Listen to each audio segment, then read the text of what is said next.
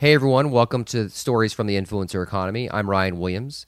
This is a podcast in which I talk to makers, creators, and entrepreneurs launching the next big things in media. Before we get started into the show, I want to remind everyone I'm excited to say I have a free How to Launch Your Podcast guidebook. It's a tip sheet for launching and marketing your podcast. So please email me, ryan@influencereconomy.com, if you'd like the free guidebook.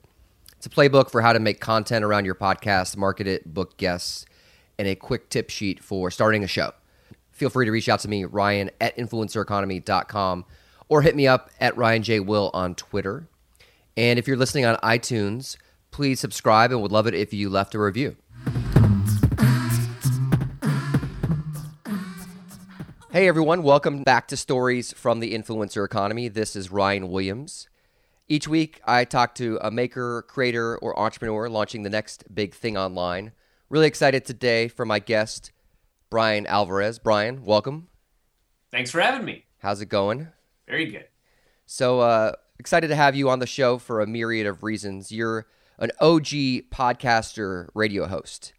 And I'm joking before the call, I was saying that you're the hardest working man in the podcast and radio business. But I do a lot of them. And your focus is wrestling and MMA. Is your biggest show Figure Four Daily and the Figure Four brand and website? Is that your main time constraint? Yeah, I gave them all a lot of different names just to kind of differentiate them because I talk different things on different shows. I have different co-hosts on different shows. So I guess the biggest shows would probably be Wrestling Observer Radio, which is the podcast that I do with Dave Meltzer. And the Wrestling Observer Live show is over the air, Sirius Satellite Radio, Sports Byline USA Radio Network. So I guess in terms of reach, it would be Wrestling Observer Live. And you're a former pro wrestler as well. That's right. The first pro wrestler I've had on the show. I've had athletes, a lot of writers, podcasters, but you're the first pro wrestler. What was your finishing move? I used a senton bomb and a super kick. Can you explain the senton bomb? I've never had that happen to myself. For those of you that have ever seen Jeff Hardy, when he would go to the top rope and he would jump off and do like a swan dive and then land back first on the guy, I used that one because I was a gymnast and I thought it looked really cool. And I did that one for a while until eventually my back was hurting, and that's not exactly the best move to be doing every single day when your back is hurting. So then I used the super kick, which is much more low impact. You modified your finishing move? Oh, yeah. And what's your favorite finishing move in general? Like, I'm personally a fan of the Figure Four leg lock. I used the Figure Four. You did? That was the name of my newsletter as well because of Ric Flair. So I did like the Figure Four leg lock. My favorite finisher? I don't know if I have a favorite finisher. So I used to Figure Four leg lock my younger brother. Really? Michael, who started, inside the square circle wrestling. So, and it was always, he would, ask out of it immediately. I one time used a Figure Four leg lock on a friend of mine in a jiu-jitsu match. I had always wanted to see if it really worked, and we were grappling, and he was a brand new white belt, and all of a sudden, there were his legs right there, and I thought, I'm going to try this thing right here. He'll never let me do it, but I'm going to try. I spun around and put on the Figure Four leg lock, and he tapped. So I can confirm that it really works. I have honest to God, legitimately submitted one man with the Figure Four leg lock. Never again, I'm sure, but I got it one time. Greg the Hammer Valentine would have been proud. That's right. And Ric Flair. And Ric Flair, yeah. It's a great segue, actually, because we're going to talk about how you have put a Figure Four leg lock into the podcasting and radio world. Because you have all these shows, you're very much a prominent figure in the wrestling industry as far as a podcaster goes. And the first question I have is, when you were a wrestler or when you were younger, did you ever imagine that you would have a radio show? Was it something that you were always interested in? When I was probably 18, 19 years old, so right around the time that I started the newsletter, I was listening to Art Bell all the time. He was my favorite radio show host. I listened to this show every single day. I loved this show. And ever since I was young, the only things that I've cared about a lot were wrestling and radio. And also, I wanted to have my own business because my dad had his own business. He had a fence company, which he still has to this day. And where was this growing up? right here, Bothell, Washington. Okay. So those were like the three things that I wanted to do. And if you ever read any business books, which I was reading a lot of in my late teens, they'll always tell you, try and find a business that's something that you love. And so I was always looking at various things that I wanted to do. And I chose to write because I love to write. I wanted to write, and I wrote a wrestling newsletter. And later I ended up getting into a wrestling radio show. So really, the whole idea was I want to try and find things that I love that I can turn into a business. And I managed to tie all of those things together. I didn't know how, but I ended up with a wrestling radio show and a wrestling newsletter. So it all did work together. But yeah, I loved radio, I loved wrestling, and I loved writing. And that was about it. And luckily, I found a way to make all of those things work. That's fantastic. I work from home, as I'm sure you do. And so Sure. my wife works from home as well. What's it like running a media enterprise from home? I imagine your worlds come together a lot. Like you find yourself working around the clock. Like, are you able to detach yourself and take hours out of your day that you're not actually going to be hosting a show or preparing for one? Yeah, I think the biggest difference from someone who does not work at home is because I'm covering wrestling and mixed martial arts, my hours are just whatever they are. I can't say, oh, I'm going to work from 8 a.m. to 5 p.m. That would never fly. Monday Night Raw is the biggest show, and it airs here, 5 Pacific, and I'm usually teaching on Monday. So I got to come home Monday night. I got to watch Raw. It's 3 hours long, and then I got to do a podcast afterwards. So I'm usually doing that show with Dave Meltzer at like 1 a.m. Pacific. And which show is that? This is the Monday night show, Wrestling Observer And you Radio. do it right after Raw ends? Yeah, Monday nights. And there's Saturdays if there's a UFC. I mean, I gotta watch the UFC show. I gotta wait till Dave's ready. Sometimes I've done that show at 2:30 a.m. Pacific before on a Saturday night. So it's not like I work Monday through Friday. I get the weekends off to do whatever. That doesn't happen. It's working whenever I need to work. It's doing a show whenever I need to do a show. I have, in the last 2 weeks, added the Wrestling Observer Live show, the Sports Byline USA, the satellite radio over-the-air show. And that's noon Pacific every day. So that actually is something now that is on a schedule, which I never used to have before. And I kind of like it because now I'm committed every day at noon. I have to do this show. I get ready to do it. I do it. When it's over, I'm done for a while. I kind of like it. But in terms of the podcasting, it's whenever it needs to be done. I'm on call 24/7. If something good, bad, terrible happens in this business, I got to be ready to do a show. And how does that affect your friendships and the relationships, with if you're dating someone or you're together with your family? Like how does that affect it that you're sort of always on the call waiting for something to happen that's unpredictable? Well, my wife works at home too. She runs a nonprofit, and so we're always at home. So it's not like, because I'm on call and maybe she's got a job somewhere and we never see each other, and then she comes home and I have to always be on call. So we see each other an awful lot. And but what I've been trying to do in the last 2 years is I don't want this entire website to be completely dependent on me and Dave. Right. And so I've been doing a lot of work in setting other people up. I've got like my whole radio studio here. I'm trying to upgrade it and then send my old stuff to another host. And so if need be, he can do shows with Dave or he can step in if I'm not around. I went to Hawaii for 2 weeks, a couple of weeks ago, and Mike Sempervive stepped in for me for most of the shows. So I still did things when I was on vacation, but it wasn't like the first time I went on vacation for my honeymoon. I was doing 2 shows a day during my honeymoon. Where was it? Hawaii. So you were on your honeymoon. And how does that go over? I guess your wife knew what she was signing up terribly, for. Because I tried to really like cram everything into a few hours a day, and so I would cram everything, do a show, and then we'd go have fun, and then I'd come home, cram everything, do a show, and then we'd have fun. So I was still able to have. I mean, she wasn't ready to divorce me on my honeymoon, right? But it was certainly much easier to have somebody else that could be doing stuff for 2 weeks while I was gone. And I could do a little bit of work, but mostly just enjoy the honeymoon. And you'll always have some people that are upset because of change. Why is Mike doing the shows? Blah, blah, blah, blah, blah.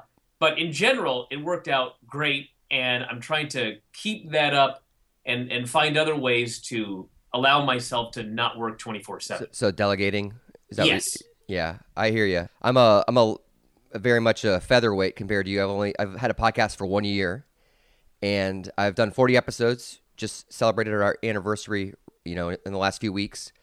And so for me, it was very hard to even have someone edit the shows that wasn't myself. And delegating people to actually cut up the audio, I felt like it was my baby. I had to control it. And in the end, it's my name on the line. And Sure. that if no one likes the show, it's going to fall on me.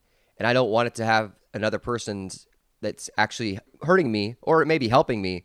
So for me, it was hard to actually give up. And I've noticed for a lot of startups I've worked for as a founder, people have trouble delegating because they don't want to see it go down the tubes because they've put, like, you're putting your honeymoon on the line here and your first days of matrimony. So at the end, how do you delegate? I have just been trying to find ways to make sure that I do the most important stuff that I need to do, and I delegate things that aren't as important to other people.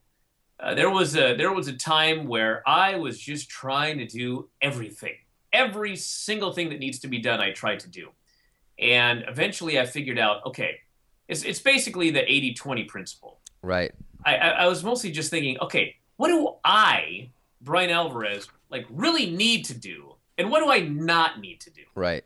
And I sat down and I not only wrote a list of things that I needed to do, but then I went through and I wrote, what do I want to do?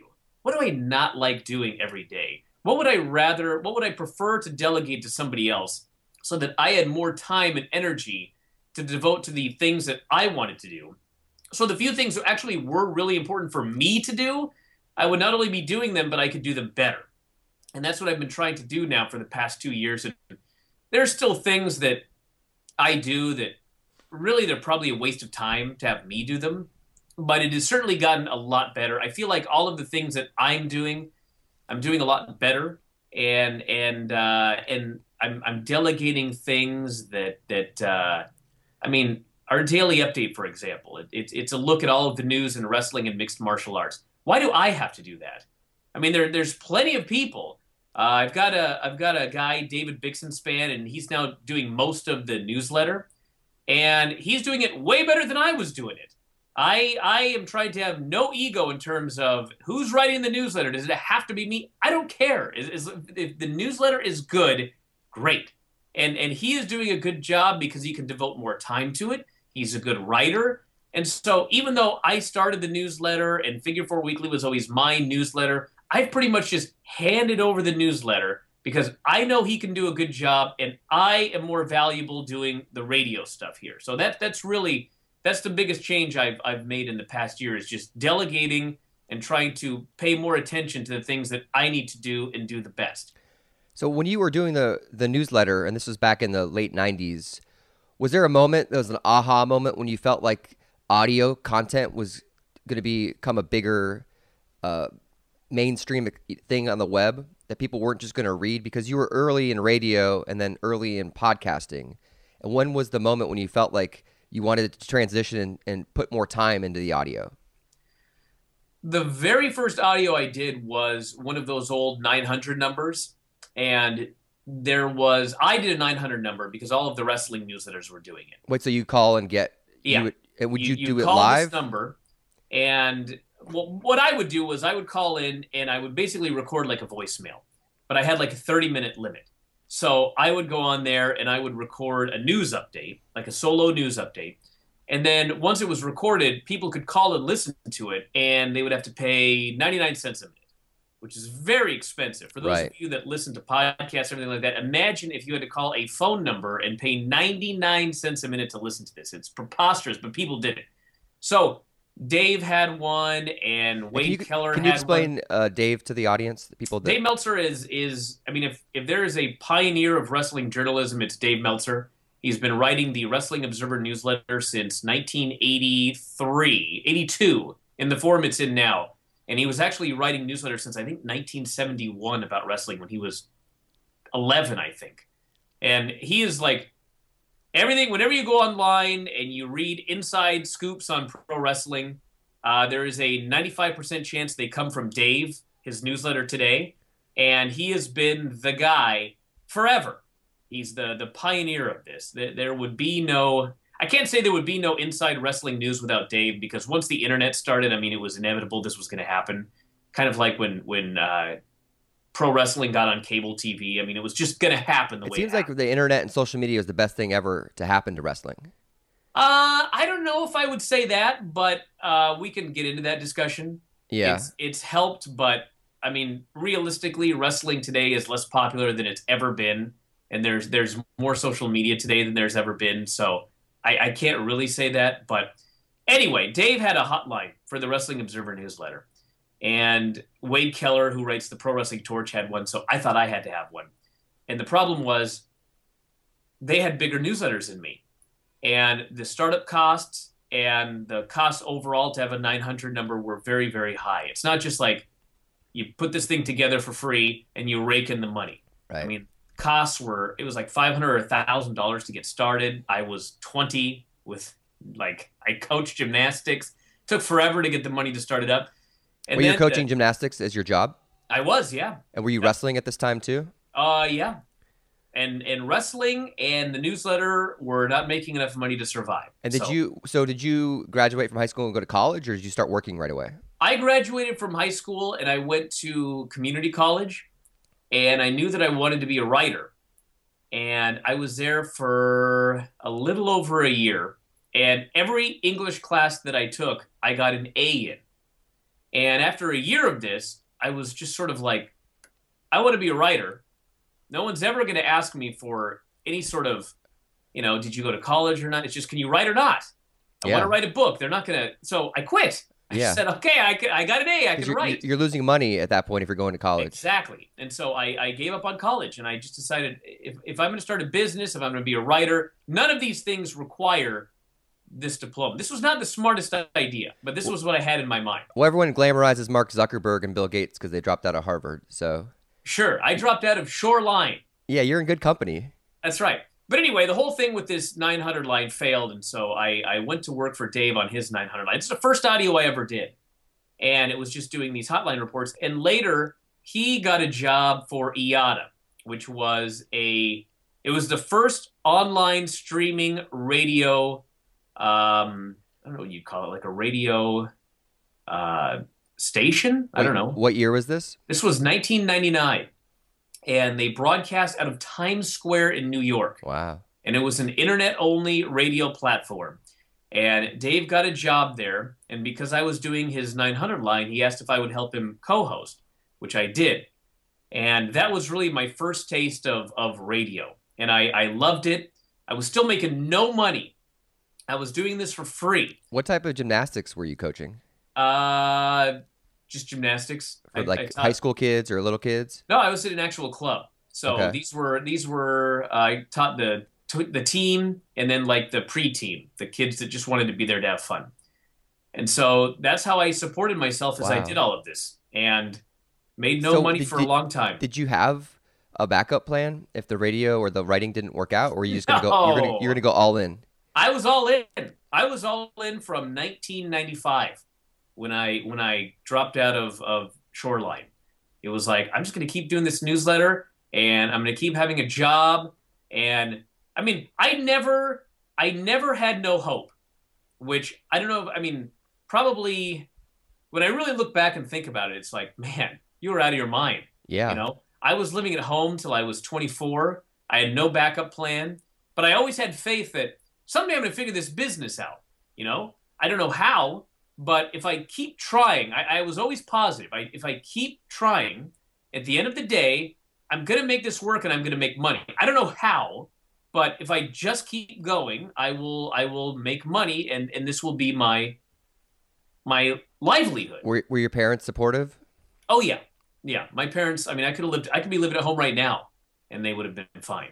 But to go back to your main question, Sorry, I keep interrupting with questions because that's fine. You're unraveling like a very fascinating story. It's very long, so I'm trying to go quick. Yeah, no, I keep deterring you, but that's what listeners like is the peeling of the onion. Sure. But the point of the whole story is it was not until probably 2007 that I really figured out the audio thing. Because the newsletter was not making a lot of money all the way through 2005. And the fact that it wasn't making money was the main reason I went online. Because I was trying to mail out a print newsletter in 2005. Right. And my brother said, dude, why don't you just send out an email newsletter and save all the money, or just do a website? And I was like, hey, let's do the website. And he put the whole thing together, and we made a subscription website just for the newsletter. And I remember he said something to me like, we've got this website. Why don't you just do some podcasts? This was in 2005. And I didn't know what they were really. Right. I mean, I just said I was still doing the radio show, but not making any money. And so we put these podcasts. You're doing the radio show with Dave? Yeah. And this was for Byline. And so we put up a couple of podcasts, and the next thing I know, all of the readers were more into the podcast than the newsletter. Yeah. And after a few months of this, it was sort of like, here we go. Yeah. All in on the podcast. And that's really what turned everything around. Really? Everything around were those podcasts. We got them on iTunes, and they were members only. And back then, the iTunes podcasts were few and far between. So it was a struggle to get that thing on iTunes. Yeah. But the whole business plan was put out a free podcast every week, directing people to the paid podcast.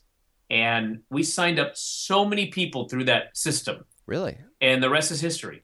You're old school. I mean, this is stuff that people are just now learning about. You give away free content, and then you charge people a subscription model for the premium. Oh, yeah, 2005. Yeah. But part of it wasn't so much that I was brilliant, but it was more like, I got to make some money. Yeah. You know what I mean? 2005 was the closest I ever came to just going, dude, you got to work for your dad's fence company or something, And when we opened the website and opened the subscription area and started the iTunes to paid subscription model, I mean, all of a sudden, for like the first time, I was making money. And then it was kind of like, okay, let's keep going. So what was it like from 98 to 05 as far as just keeping going? Because a lot of people that I interview, they have these moments where you look at them and they're really successful, and it's 6-7 years in the making. Oh, yeah. And people's narratives sometimes are revisionist, where they forget that they actually had this terrible stretch of struggle. And so what was it like motivating yourself to keep going? Because you sound like you're a fairly optimistic person. Yes. It's just you don't give up, and you accept. My wife, when she started her nonprofit, I mean, I've known her for a long time, but I don't think she knew exactly the whole struggle that I had for a long time. And so early on when she started it, she was very frustrated that it was taking so long, and she was putting her own money into it. And I hear this from people all the time. And the old saying, it takes 10 years to become an overnight success. I mean, that is a fact. I mean, when people look at the things that I've done with this website, this did not come overnight. I mean, for 10 years, I was living at home. I was making very little money coaching gymnastics. I was struggling to make it with the newsletter and the hotline, the pain of this hotline when this thing went wrong. It sounds painful. Oh, my God. The story I could tell you about this 900 line, I mean, you would have to have been a positive person to keep going, because this was just like a disaster. But all of these things, it was just, for whatever reason, and I don't even know why, I just never gave up, and I knew that at the end it would pay off. And this was years of pain. This was not, it was tough for 2 years, and then all of a sudden there was money right there. No, this was 10 years of living at home when all of my friends were out living by themselves, and not paying rent to my parents even. They were letting me stay for free. That's how little money I was making. And just, I would read every book about business. I would think of everything that I could possibly think of. There was one day when I was doing IATA, and I was making no money. And I was doing this show 5 days a week for no money. Which show? IATA, okay. the online. And I know that Dave was making plenty of money, and all of these hosts were making plenty of money because IATA was losing millions on this deal before they went out of business. And I'm making no money, but I just kept doing it for free because I thought it might pay off. And one day, Dave contacted me and said, I talked to them, and we're going to be able to get you, I think it was $200 a week. And I was like, oh my God. That's it. I'm rich. You got the $200 a week. I thought I was rich. And so after the checks started coming in, and I was like, this is like the greatest thing ever. I'm making $200 every week with this. I drove to a local apartment complex. I didn't even tell my parents. Yeah. I drove there. I signed the papers. I got an apartment. You moved out. I drove home that night and I said, Mom, I moved out. She's like, all right. Didn't, no question, nothing. So I move out, and it wasn't, God, it had to have been like a month. IATA went out of business. Oh, wow. No more checks. No way. And that's the whole reason I moved out was that IATA money. And that was kind of one of those things where I didn't move back home, but I had to hustle. And I remember there was an infomercial that I watched. I don't recommend this to everybody, but I watched one of those late night infomercials. And I think it was at, was it Don Lapre or somebody? I think he eventually killed himself. He was, but the point is, somebody had done an infomercial and they said, I remember one time when I had no money and I went out and I bought a Porsche that I couldn't afford. And all of a sudden I had these payments and it motivated me to work harder to pay this off, which is like, don't do this, everybody. No. But when I did move out and I had an $800 a month rent that I had to pay, and then I lost the IATA job, I mean, that really did motivate me to hustle because I had to make up that $800 now. And it did help a little bit. But the long story short is it was just a struggle for a decade. And if you're trying to get something going and like it's not immediately working, you're not immediately making money. I mean, this doesn't happen with people. I mean, if you're one of the lucky 1 in 5 million, you'll come up with an idea, you'll start it, and you'll make money. But other than that, it takes a long, long time, and you just have to keep going. I feel like I'm some goofy motivational speaker. No, but this is a fact. It is. You just got to keep going. So now that you're successful and you've built a great following, you have all these different platforms to reach people, what's your perspective like for people that are starting out and giving people opportunities? Do you think it affects how you help others? Because you struggled. In what sense? Well, you struggled to get a break and to get an opportunity, and now there's millions of people that are aspiring to have podcasts and websites and be writers, and it's easier now in some ways in people's minds because they think that they can access. It's like everyone has a blog. And, everyone has a microphone, right? Everyone thinks because they have a microphone they can get to the next level. But do you feel like you help people more, or is it affected you at all with, okay, that guy's like me, he just needs sort of an opportunity to actually, get a platform or not? Well, I mean, I don't do a lot of interviews like the one you're doing here. Most times when people interview me, they just ask me about wrestling and mixed martial arts. So sometimes people email me and they say, I'm doing this. What do you recommend? There was a guy from a local newspaper that did a story on me when Observer Live expanded. Do you like interviews like these? I love them. Yeah. But I mean, he did a story on me, and then the next day he got back to me and he said, so I'm doing this sports website, and could you take a look at it and give me some advice? And I was like, sure, it's great. People don't ask me about this stuff a lot, but I still, to this very day, I have an outside job because a long time ago, when I was starting to make a little bit of money, I emailed a friend of mine and I said, I'm probably going to quit my job now. And this person said, don't. You'll go crazy. Like, even if you made $1 billion, have something on the outside that will keep you a normal person. Right. So otherwise, you're going to get completely wrapped up in this and you're going to lose your mind. So to this day, I run a jiu-jitsu school down the street from us. And when you do jiu-jitsu, it's a 10-year. I just got my black belt. Yeah, congratulations. I saw that. Yeah, it was 10 years. I trained for like 3,500 hours over 10 years to get this belt. And so when I see like training jiu-jitsu is just like the struggle to make it in a business. You get frustrated. You think that it's not going to work. And so really all of the speeches that I would give to you today, I basically tell the same thing to everybody who's training. It's like, if you're frustrated with this jujitsu, like just keep going, Right. just keep training. It doesn't happen overnight. You're never going to regret it. You know, when you train 10 years and you finally get that black belt, you will never regret it. But if you give up because you're frustrated and you quit, you're never going to get it, and you're always going to regret it. So that's where I really do my speeches. It's not even about business, but it's the same thing. It's same philosophy. It's a long journey, and you just keep going. You find a way to. You have a family, you had a kid, you hurt your arm, you blah blah blah. Find a way to just keep going, because in the end, it will pay off, and you won't be sad about it.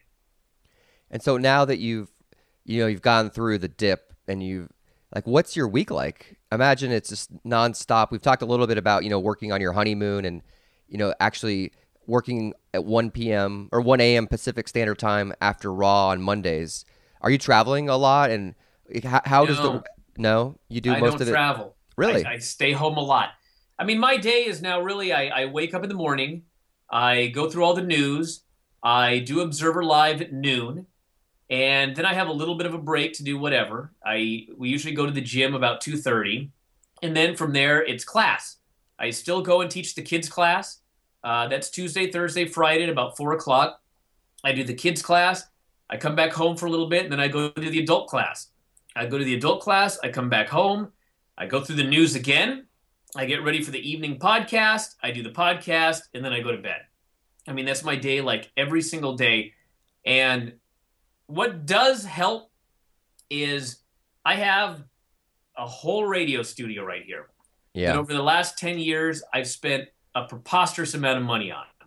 Just because I've tried things, I've gotten rid of things. I've bought new things, I've gotten rid of things. But the whole point of it is I want this podcast to sound the best it possibly can, and I don't want to have to do any extra work. Like earlier when you were talking about, I got to get a guy to edit, I got to get a guy to make it sound good. I mean, when I do my podcast, I hit the record button. I have no filters. I have nothing. I hit the record button. I do the whole podcast. I hit the stop button, and I'm immediately getting ready to upload it. There's zero post-production because of all of the money that I put into making it sound good without having to deal with that. That saves me time. That was an investment to save me time. I don't have to record a show and then spend an hour trying to get it to, and I did that specifically so I would have more time. And that I've tried to streamline all sorts of things. So if you never go to the events? You never go to WrestleMania or I'm going to WrestleMania this year. But I don't go to events like on a daily basis. So you cover it more as an observer, like a fan? Yeah. I sit at home and I watch. I try to have a perspective of a normal fan. I still talk to all sorts of people in wrestling to try and find out what really did happen. Like there was a Ring of Honor pay-per-view, guy got hurt. I talked to people to try to find out what happened and, why did the main event go like this? I do all of that stuff to give people the inside news, but mostly I'm watching everything from home. It's very hard to be traveling all the time. So in some ways you're a voice of a fan who has I try to be. a platform. I try to be the voice of a fan, but also tell the fans what the heck's going on. And do you think that's why it resonates, your show, because you tell people behind the scenes, but also as a fan, you're watching and consuming? I think so. The one thing I hear more than anything else is I love your show because now I don't have to watch the show. Oh, interesting. Raw is 3 hours long every Monday. 3 hours. And it's not even very good most of the time these days. So a lot of people don't watch it. They wake up Tuesday. They listen to the podcast. They find out what we thought was either very good or very bad. And then they go to their DVR and they watch that stuff. Oh, no way. Yeah. And so that's the service that we provide. So the pain of watching. Does the WWE see value in what you do? Oh no, they will never. We've never had active WWE guests. They will not allow it. It's either guys that are done with WWE or guys in independent groups that are cool with having their guys on shows. Why is that? I don't know. They don't work with anybody. But you think the fans, they would love to have you on board as a partner because you're a champion of, even though you're critical, you're still a champion of wrestling. Well, their whole thing, we almost had somebody on one day, and somebody in the company listened to an Observer Live show we did, which the funny thing was, it was a pretty positive podcast, all things considered, but they didn't like it. we'd had some negative things to say about them. And they wrote this long email about why would we let anybody on your show when you're so negative about our blah blah blah blah blah. And I was like, dude, okay, I don't need your guys on the show. I've been doing this for 20 years with no help from WWE. This show is on Sirius and Byline. I mean, we'll help you if you want, but I'm not going to sit here and talk about how this show was good when this stuff was not good. Yep. Okay? I'm not going to lie about it. I don't need to lie about everything just to get some guests that are just going to toe the company line. You're doing fine without them. Yeah, I'm doing fine without them. But I mean, I've said this before. For WWE, if they want to tell me to go jump off a bridge, that's their prerogative because they don't need me. Right. They're doing great. But sometimes there are promotions that are really, really struggling. Like TNA is really struggling right now. And I'm not going to sit here and say, I could save TNA by giving them promotion on my show. That would be ridiculous. It's not going to happen. But they probably could use a little help. But trying to work with them to get a guest is just such a nightmare that, fine, go do your thing with no help whatsoever. It doesn't harm me in any way. And just go do whatever you want. But I do think that we could help some promotions a little bit, just getting the word out. And we do for a lot of promotions, but others are very, the Observer. We will not work with the Observer. We cannot be on the Observer show. And that's fine with me. I've 20 years. I've had no help from the major promotions. For what you do, you don't need access to the events. You don't need access to the talent. No. It was funny when UFC first started, and they were really picking up steam in the mid 2000s, and there were a lot of websites that were covering UFC, and sometimes UFC would cut off access, like backstage access or whatever, to a company, and boy, these websites would have these freakouts, like, oh my God, cutting off access, we will no longer cover you, and all this stuff. It's just like, welcome to my life for 15 years. Yeah. I can still cover WWE just fine without official word from people and Vince McMahon coming on the show. In some ways, it's better because when you bring them on the show, you know what they're going to say. They're not going to answer the questions that fans want them to answer. You know that they're going to toe the company line.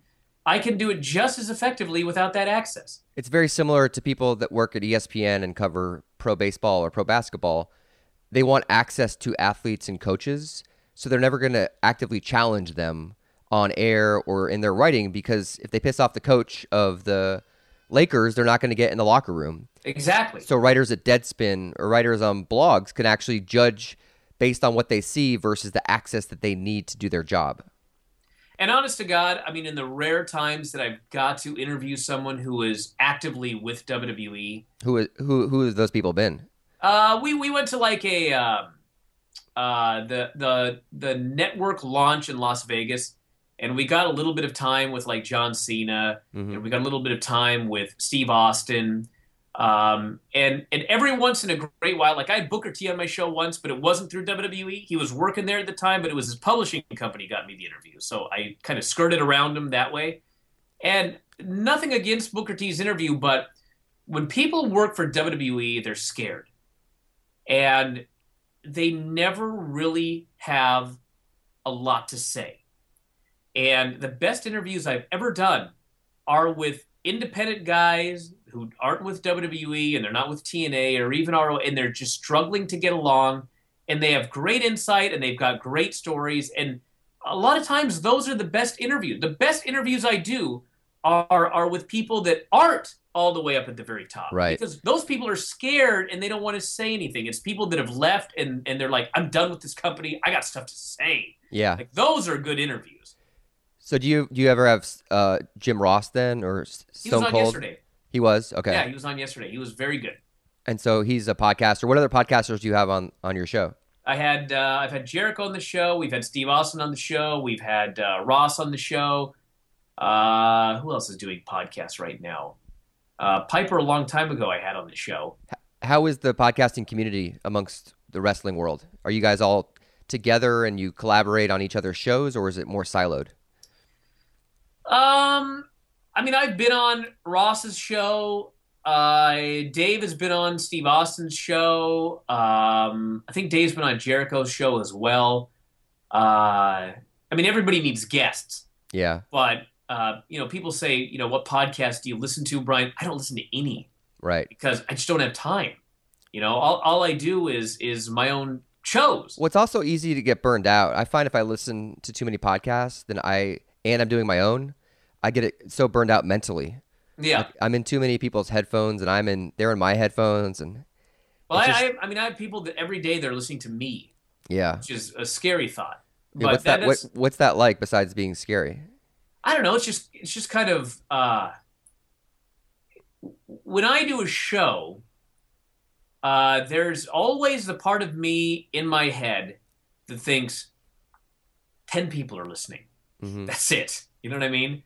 And like sometimes, I mean, when I do the Brian and Vinny show, I have a bunch of different podcasts and I run each of them differently because the Brian and Vinny show, we play songs, we talk to my grandmother, we laugh. There's a lot of profanity. And then with the show with Dave, it's very analytical. I mostly just throw it to Dave and he talks, and I throw it to Dave and he talks, and I throw it to Dave, and I don't jump in an awful lot. It's just, this is Dave's show. Let him do his thing. Wrestling Observer Live is a little more general. But the point of this is everybody has something different that they want. Like, there was a thread the other day on the board. Someone said, Brian and Vinny should just quit, right? Because he really doesn't like the show. And it's like, great. Listen to Wrestling Observer Radio. There's a show you like. There are plenty of people that love the Brian and Vinny show and don't listen to other ones. So I try to give a different kind of show. So, yeah, everybody can listen to me every day in their headphones. I love that. I want that. I want this to be a habit for people. But you don't have to listen to every single one of the shows. You may not like all of the different shows. But if there's one that kind of is your cup of tea, you should have something most days.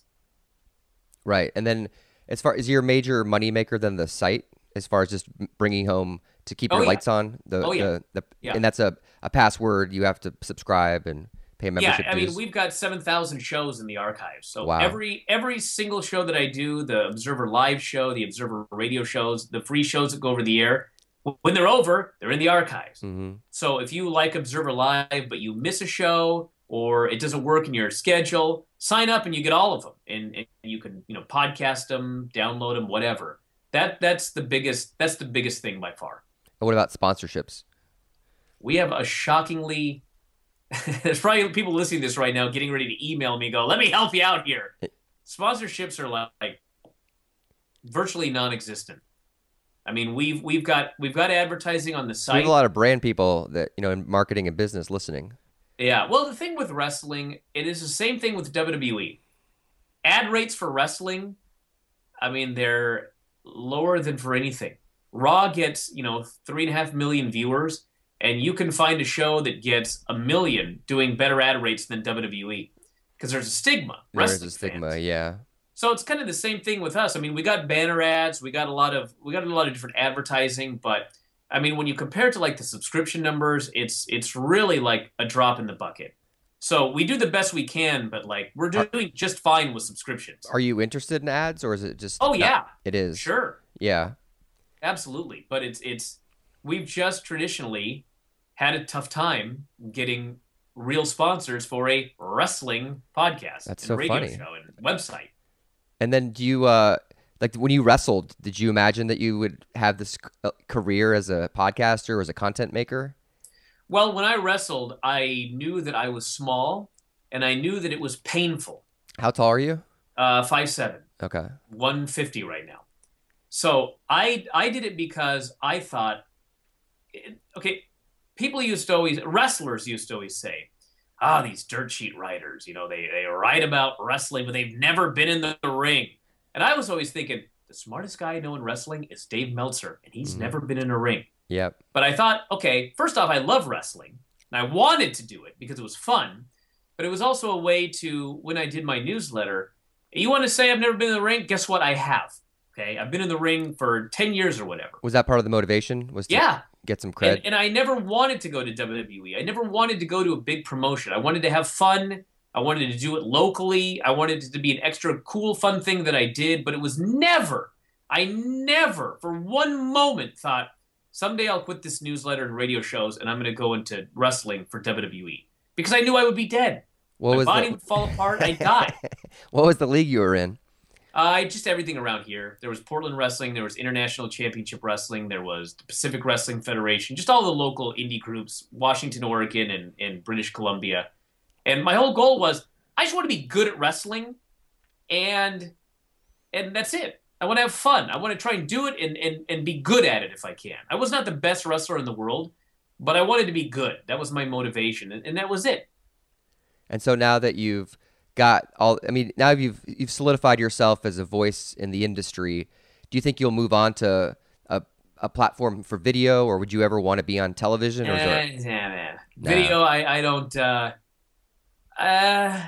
I mean, people always say, "Hey, do a video podcast," and this is nothing against people that do video podcasts, but whenever people ask me to do video podcasts, it's kind of like, why? No one's gonna watch it. Well, yeah, what are you going to watch? Me Yeah. talking into a mic? Like, how Right. is it any different than listening to it? Yeah. If it's in your headphones, you can be on Mount Everest.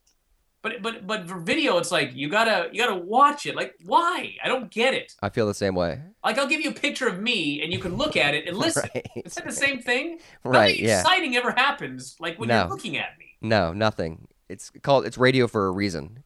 Yeah. And so,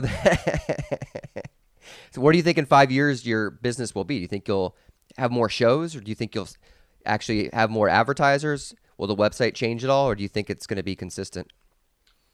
Well, I mean, our subscriber numbers are higher right now than they've ever been, and it's above what I was always like. I always kind of have benchmark goals of where I want it to be, and I had a benchmark goal for WrestleMania this year, and it was a pretty lofty goal.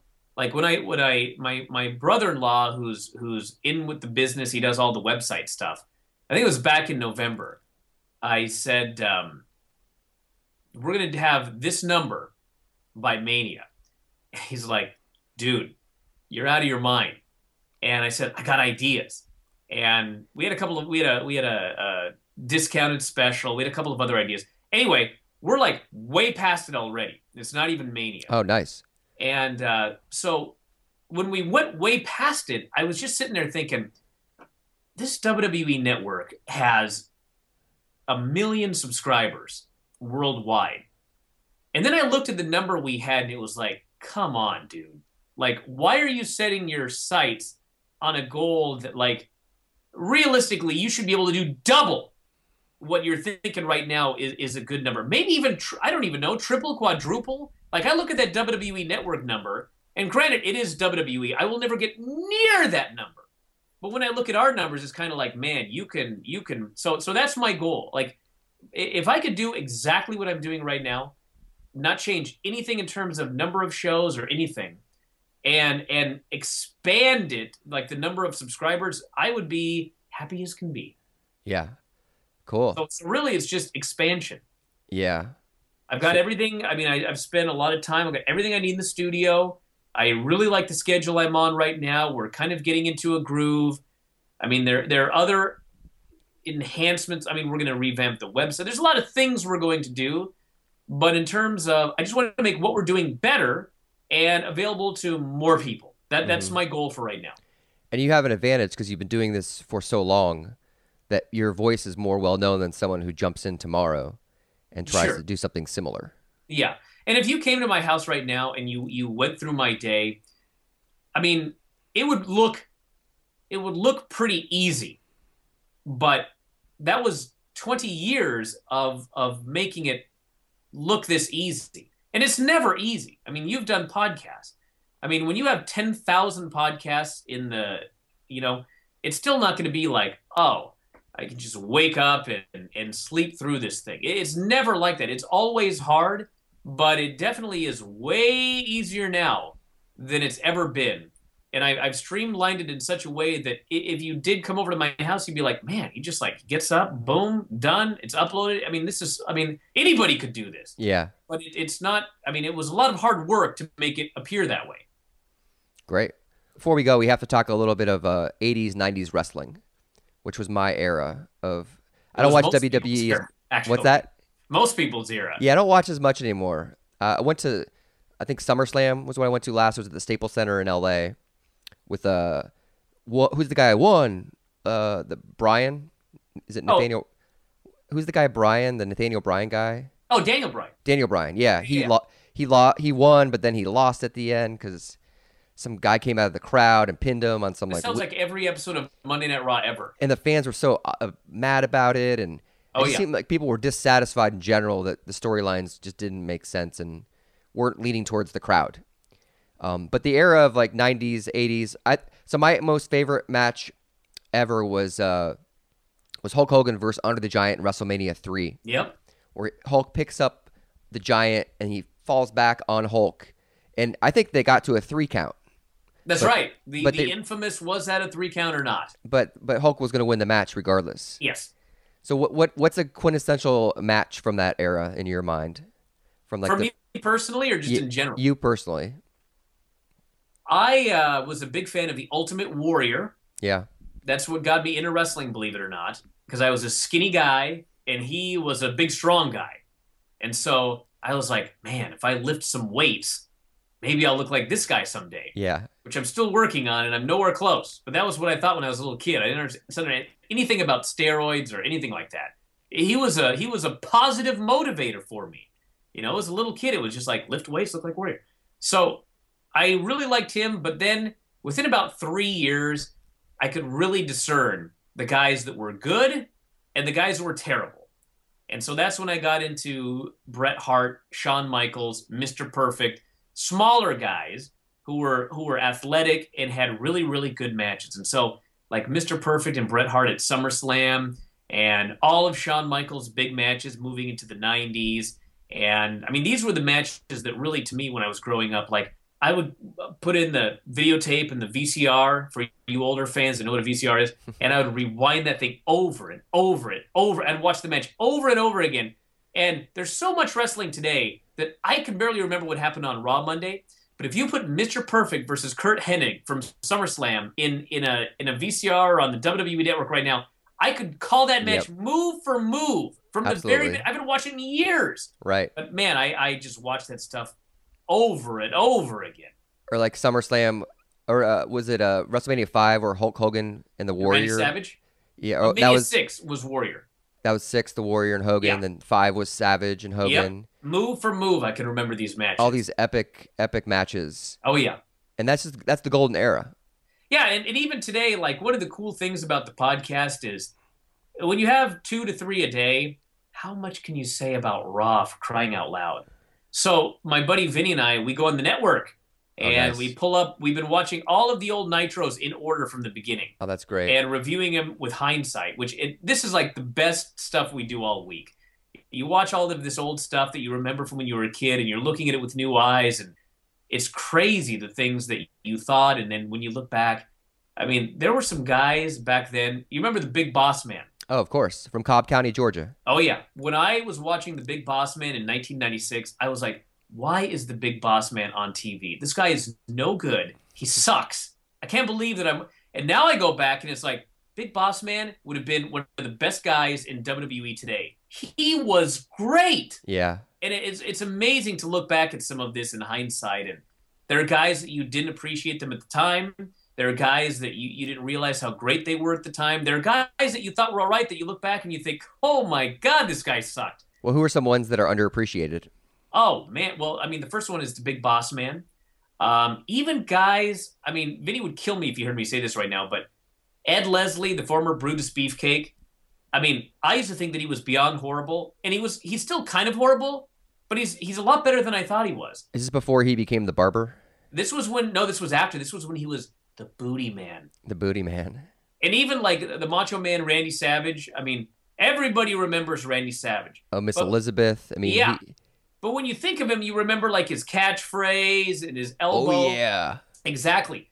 But when I go back and watch him in 1995, this guy was such a great wrestler. He was And so this athletic. is in 96. So imagine if I went back and started watching his 80s stuff. Well, he was always jumping off the top turnbuckle, very athletic. Him and Ricky Steamboat and people like that were always getting into big fights where they were like taking it outside the ring and Yep. jumping off the top rope onto the floor. Oh yeah. And that was back before that was a common thing. Oh yeah. Yeah, You know, he was so good. There's so many guys that I underappreciated them at the time. And looking back, it's just, man, I don't want to sound like an old guy, but it's very different today. Everybody in wrestling today does the exact same match. They're all learning the same stuff. They're all taught the same stuff. Even if you were somewhere else and you come to WWE, they reprogram you to work the same way. And it can be very, sometimes you watch Raw and it's like, God, this 3 hours is so boring. It's just the same match over and over. You go back to the 80s and 90s and everybody was different. Or like Ravishing Rick Rude. Yep. You know, you had great wrestler. And their personalities like transcended the wrestling. Yeah. And their mic work and just, you know, the sexualization of Rick Rude. I remember my mom was in the room watching once and she's, what is this? And she wasn't even surprised about the violence of the wrestling. It was more like how like over sexualized he was. Oh yeah. And Mr. Perfect. Yeah. All these great personalities and they were medium-sized characters, Bret Hart, especially the Hitman. Yep. So yeah, what do you think of the biggest difference today is just everybody was so different back then. And there was a wrestler for everybody. And the tag team matches, you know, you had all these great teams like the British Bulldogs and the Hart Foundation that really everyone had a favorite tag team.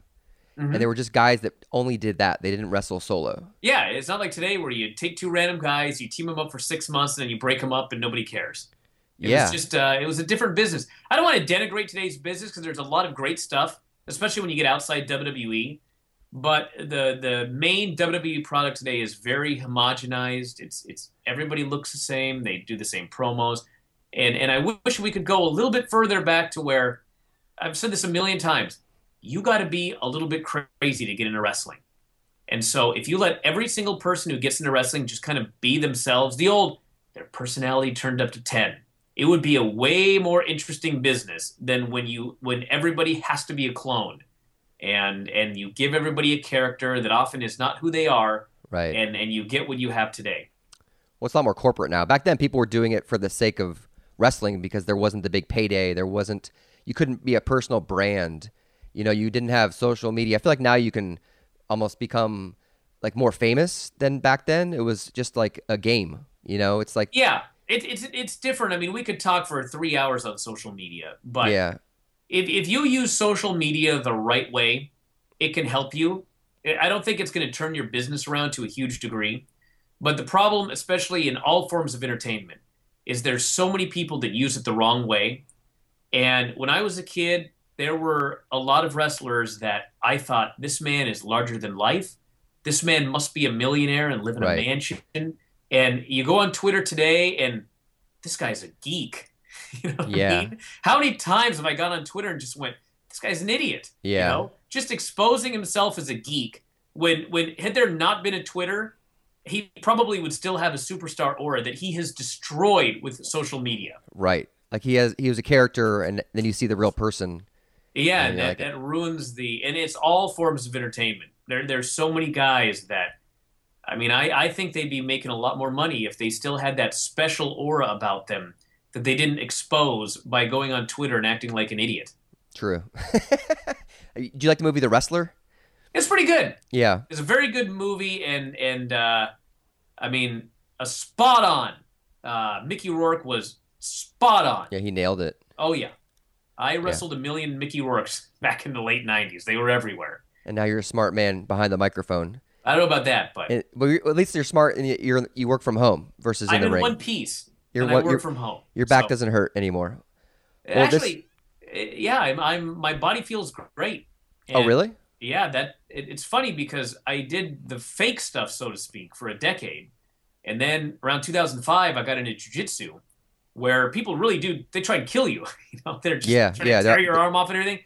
And boy, my body feels way better doing that than pro wrestling. Really? Far few. Every major injury I've got was pro wrestling. I've never got a major injury in jiu-jitsu.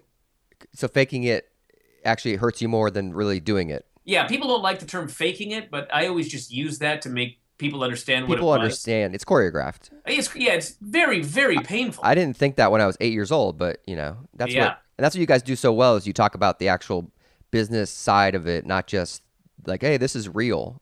Sure, we were beyond the real fake thing. But the WWE went on for so many years thinking as if we didn't understand that it was fake. Yes. Like with bad ambulance chases. And you know, what's so ironic is I go to wrestling shows for WWE nowadays, like the house shows, and we're now in an era where they assume that everybody knows it's real. And I still go to shows, and there's plenty of people that you listen to, and it's like, does this person know that Really? this is not on the level? Yeah, it's crazy. It's crazy. I remember Ricky Steamboat got hit off the top turnbuckle by maybe Macho Man. Yep. Onto Right bell to the neck. Yeah.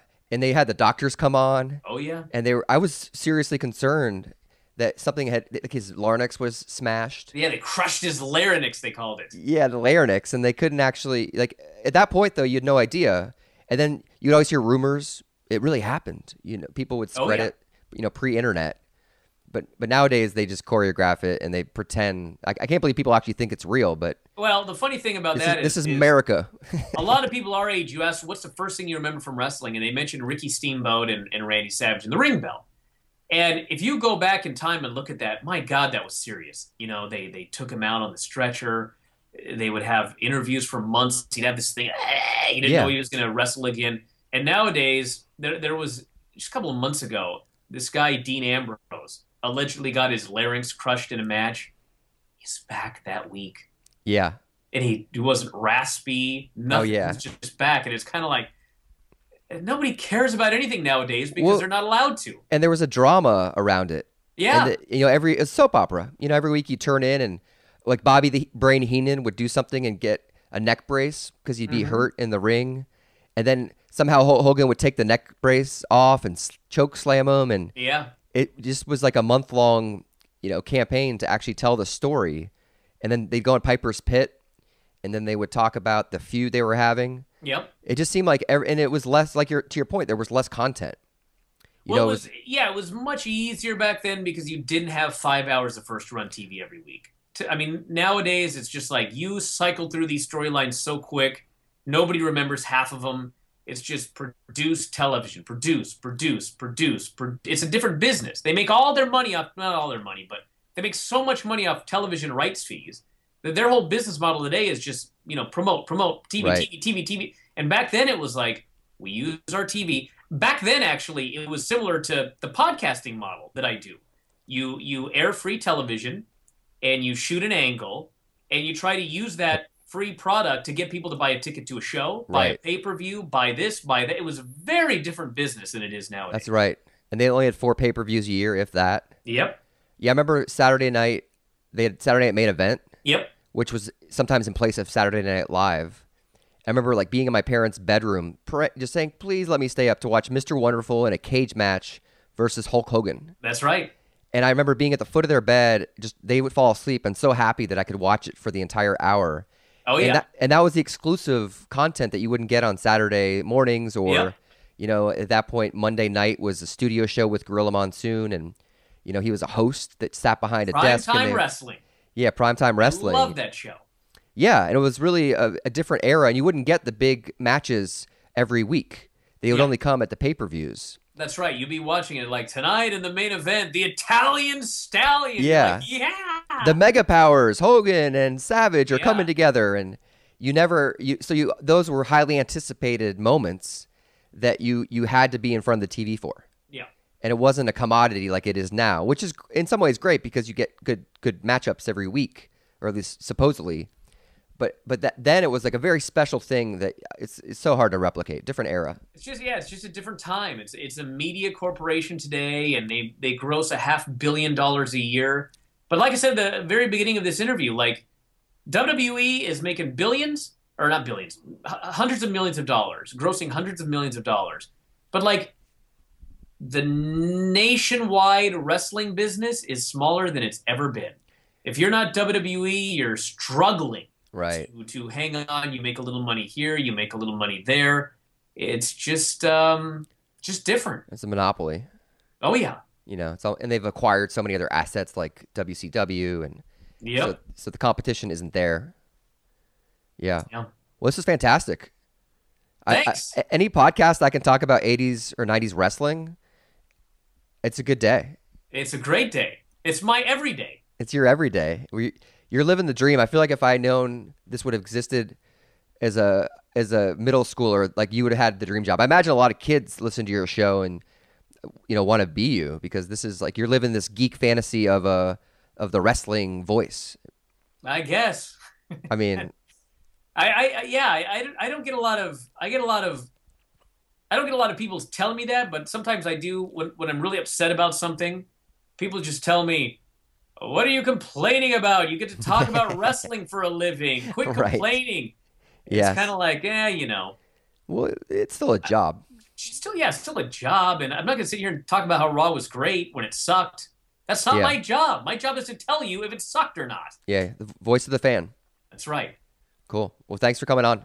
Thanks so much for having me. I had a great time. And tell everyone where they can find your website for all the podcasts. The main website is WrestlingObserver.com, and we're going to be having a new website soon. But for now, if you go to the right-hand side of the page, there's a giant microphone, and it says "Latest Free Radio Shows." And directly underneath that, there's Wrestling Observer Live with a link to the Sports Byline USA 24/7 stream. And we're on there every day at 3 Eastern, noon Pacific, and Sundays at 6 o'clock Eastern, 3 Pacific. It's completely free. Listen to the show.